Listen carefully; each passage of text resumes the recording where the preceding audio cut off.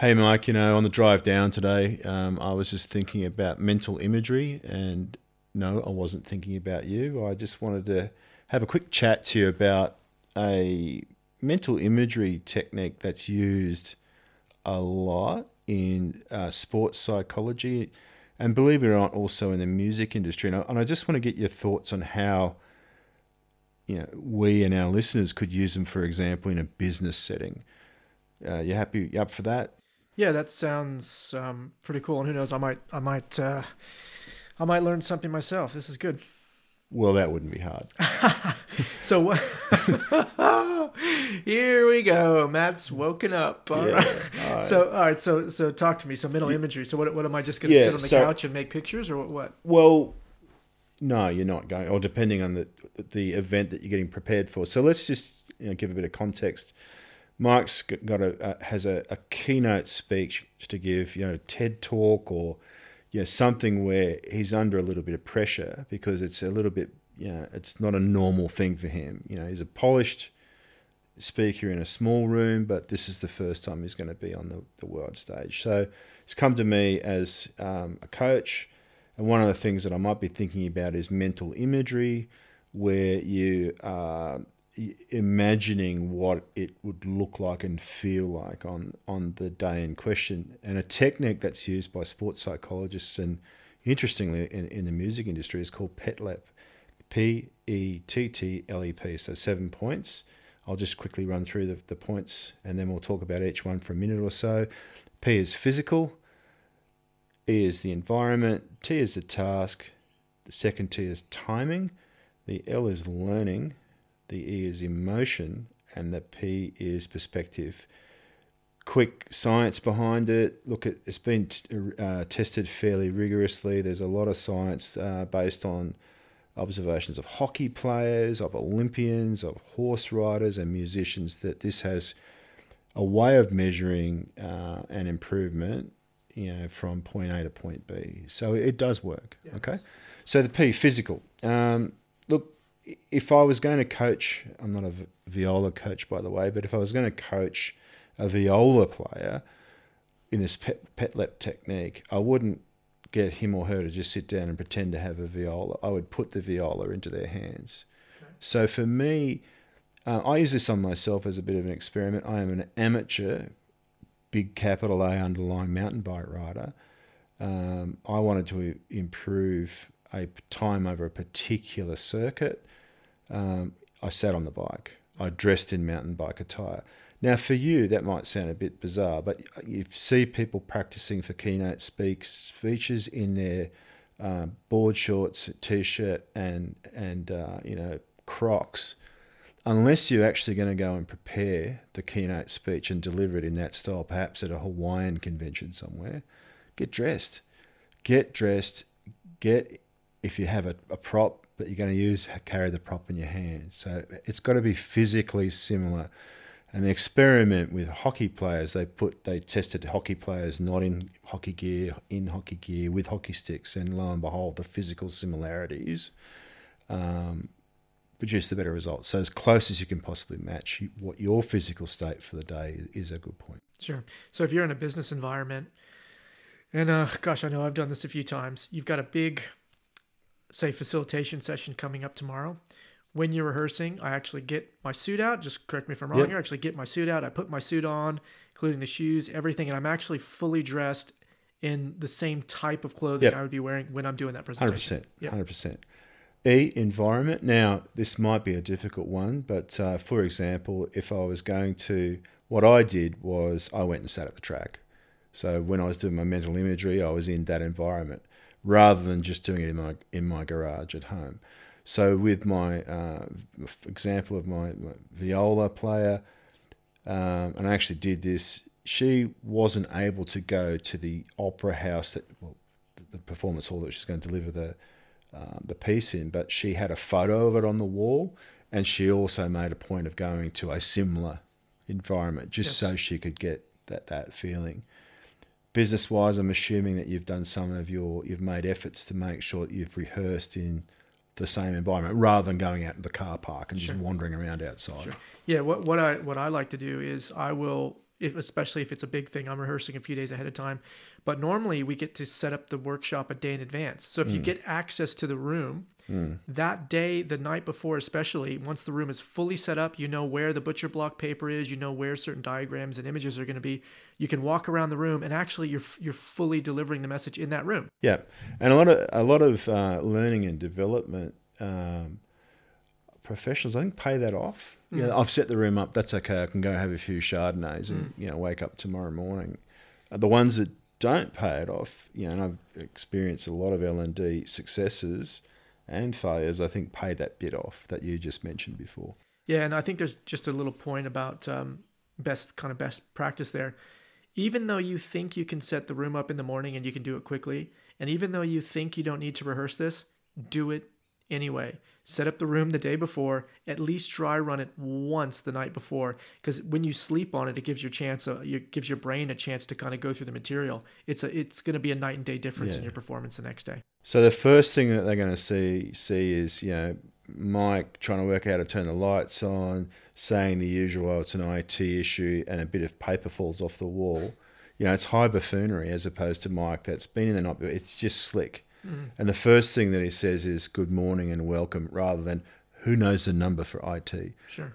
So if you can't get in the environment, I don't know, let's say because of COVID or whatever, you can't get in the environment, what would you, this sounds cheesy, but what other things would you do in the environment? Could you put up a picture of the actual, the room or the place you're going to be? Or how well, my friend, the viola player, did that exactly. She put up a picture of the place that she was going to do the performance in.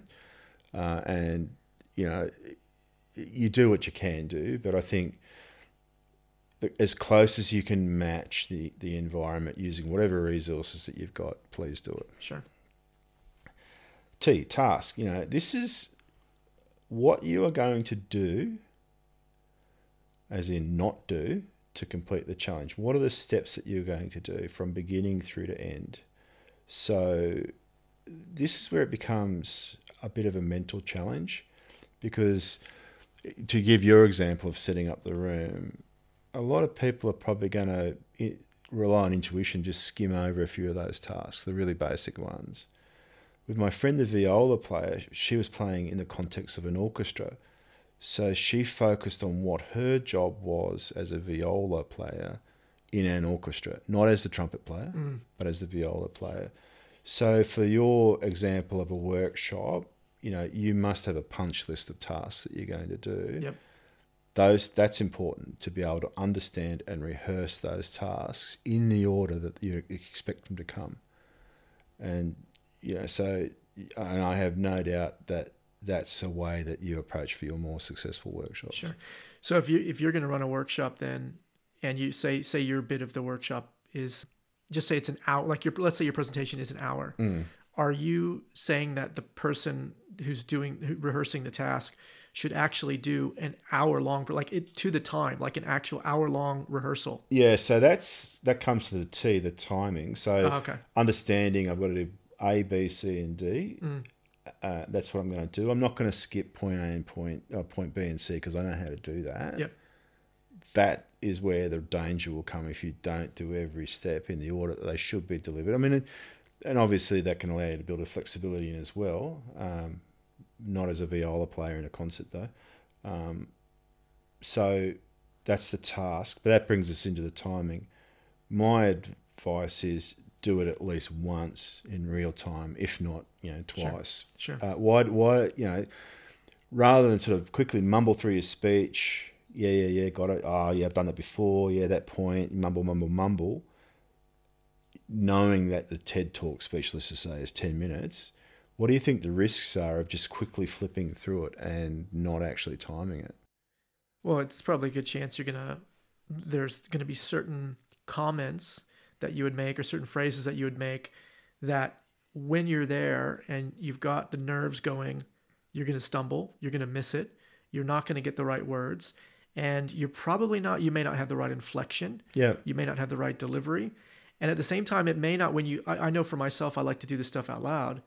When I say the phrase out loud, sometimes I hear it and I'm like, that's not at all what I want to say. Might be funny to me, but it's probably not going to be to majority of the people in That's the right. room. Or that actually makes no sense to me. So I think it is important, and again, there is some science behind this, that you have at least a shot with real time. Yes. And if you can't, well, then get as close to that as you possibly can. Yeah. Yeah. Learning from all of the above is important. And you've got a bit of a feedback loop there. You're going to be getting some feedback from yourself, because as you just said, I'm reading this particular presentation out aloud. I have learnt that it sounds clunky. I need to make some changes. Or you might have a peer listening in who knows the tasks, who knows the timings, or you might have a coach with you. So with a music coach might be coaching the viola player, saying, actually, you're on song there. That's really good. So the L bit is about that intuitive learning that you're taking from this particular mental imagery task. So you're wanting to build some sort of feedback loop in. Yeah. On specifically on the rehearsal. Yeah, and you might have a co-presenter. Yep. So you're getting some feedback from the co-presenter. Hey, that's really good. Or, geez, Mike, I don't think that's going to survive the litigation. What do you do, or what could you do in a situation where you're by yourself, you don't have a partner, a wife, a flatmate, or whatever, a coworker there? What other way could you get some learning out of that rehearsal and that practice? You're in as physically similar environment as you possibly can. You understand or you're wearing the clothes. You're doing the task. You've gone through the task, and you've gone through a real time rehearsal, and you realise I'm 4 minutes under. Sure. Or I actually don't know how to operate the DIT system that they've got here. So I think that's going to come from your personal feedback on how you're going in that particular rehearsal. Yeah, I think just popped into my head as we were going through it. But this is what I've done in the past. If I didn't have anybody around me to give me feedback, I've recorded myself, I've videoed myself, and then I can, we're obviously quite critical of ourselves most of the time, usually more so than other people. But I find that if you watch that video back, it's another hour. You record it for an hour, you watch it for an hour. Yeah. But in that hour, you can actually see your posture, your mannerisms, your hand gestures, where you're looking. So I think, would that, if you don't have a coach, would that be a good? Yeah, if it's available, and like musicians do that. Yeah, okay. Yeah, so that was my initial attempt at that particular concerto. This is my one now. I can see I've improved, or I can see I've actually gone backwards. Yeah, sure. The more time you've got to do that, the better, obviously. But if you can listen to, even on your simple thing on your mobile phone, you'll find some points that actually sound really good. Yep. Keep doing that. Some points that sound actually, I could improve that, change that. Yep. Emotions. Now, this is one where it's probably going to get a few, business people. How do I get emotions? How do you think you're going to feel when you're doing this, and how are you going to use that to prepare? How do you want to feel? Yeah, if you're giving a presentation and you're practicing like a robot, at the end of this presentation, I will prove that there is a base on Mars, and it's going to be really interesting because some dude says there's a base on Mars. You've got to be able to understand that. How do you want the audience to react? How are you then going to portray that through your own emotions? So what I'm saying here is, don't deadpan it. Do it at least once in the way that you particularly want the viola concerto to sound, in the way that you want how you want to feel. Can you savor that moment? Do I want the audience to be along with me and actually feeling quite emotional about this Mars base, etc. So, this one will require a bit of self-reflection, I think. When you're coaching sort of your clients and stuff, when you get to this point, do you actually have them like over accentuate the emotion? Or I guess I'm just trying to think about coming up to a level of where I need to match whatever some. Well, for me, it's asking, the athlete or the musician or the business person, how do you want the audience to react? Yes.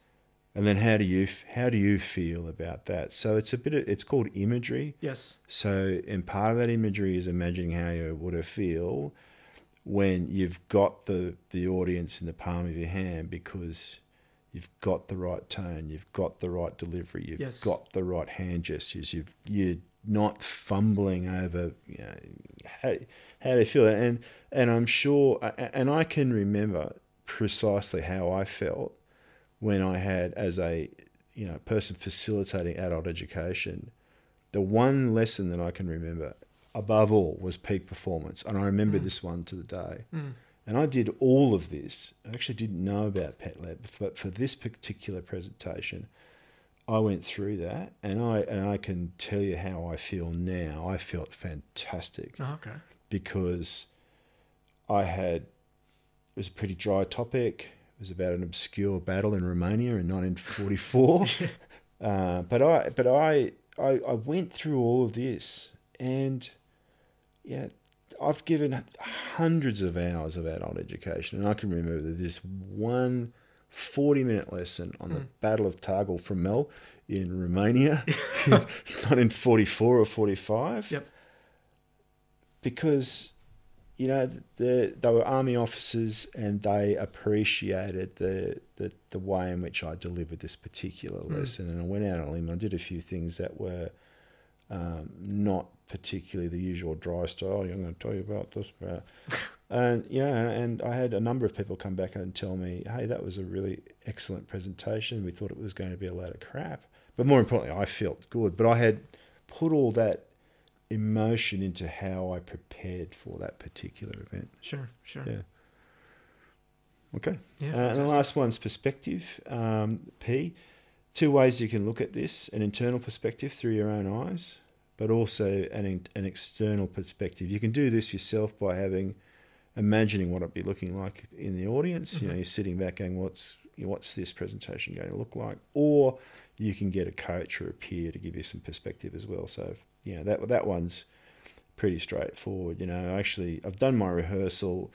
This is how I feel. This is how I want the audience to feel, and this is their perspective. Either your own internal view through your own eyes, looking out to the audience, a balcony view, or a view from a third party.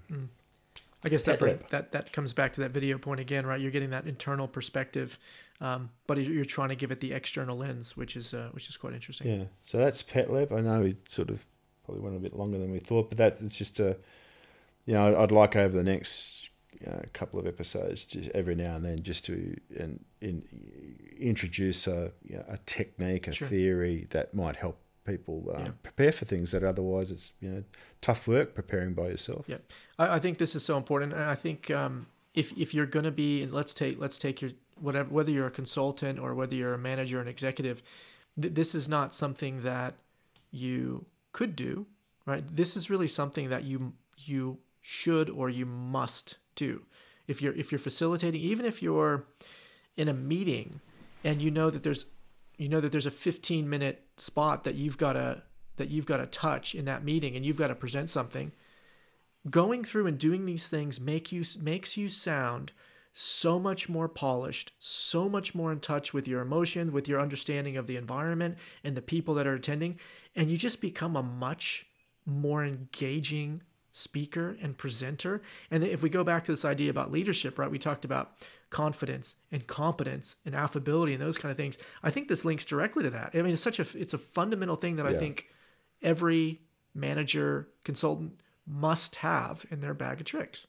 Yeah, so imagine when the words come out of your mouth, this is the first time you met your team, your crew, and the words come out, you can't get those back. Yes.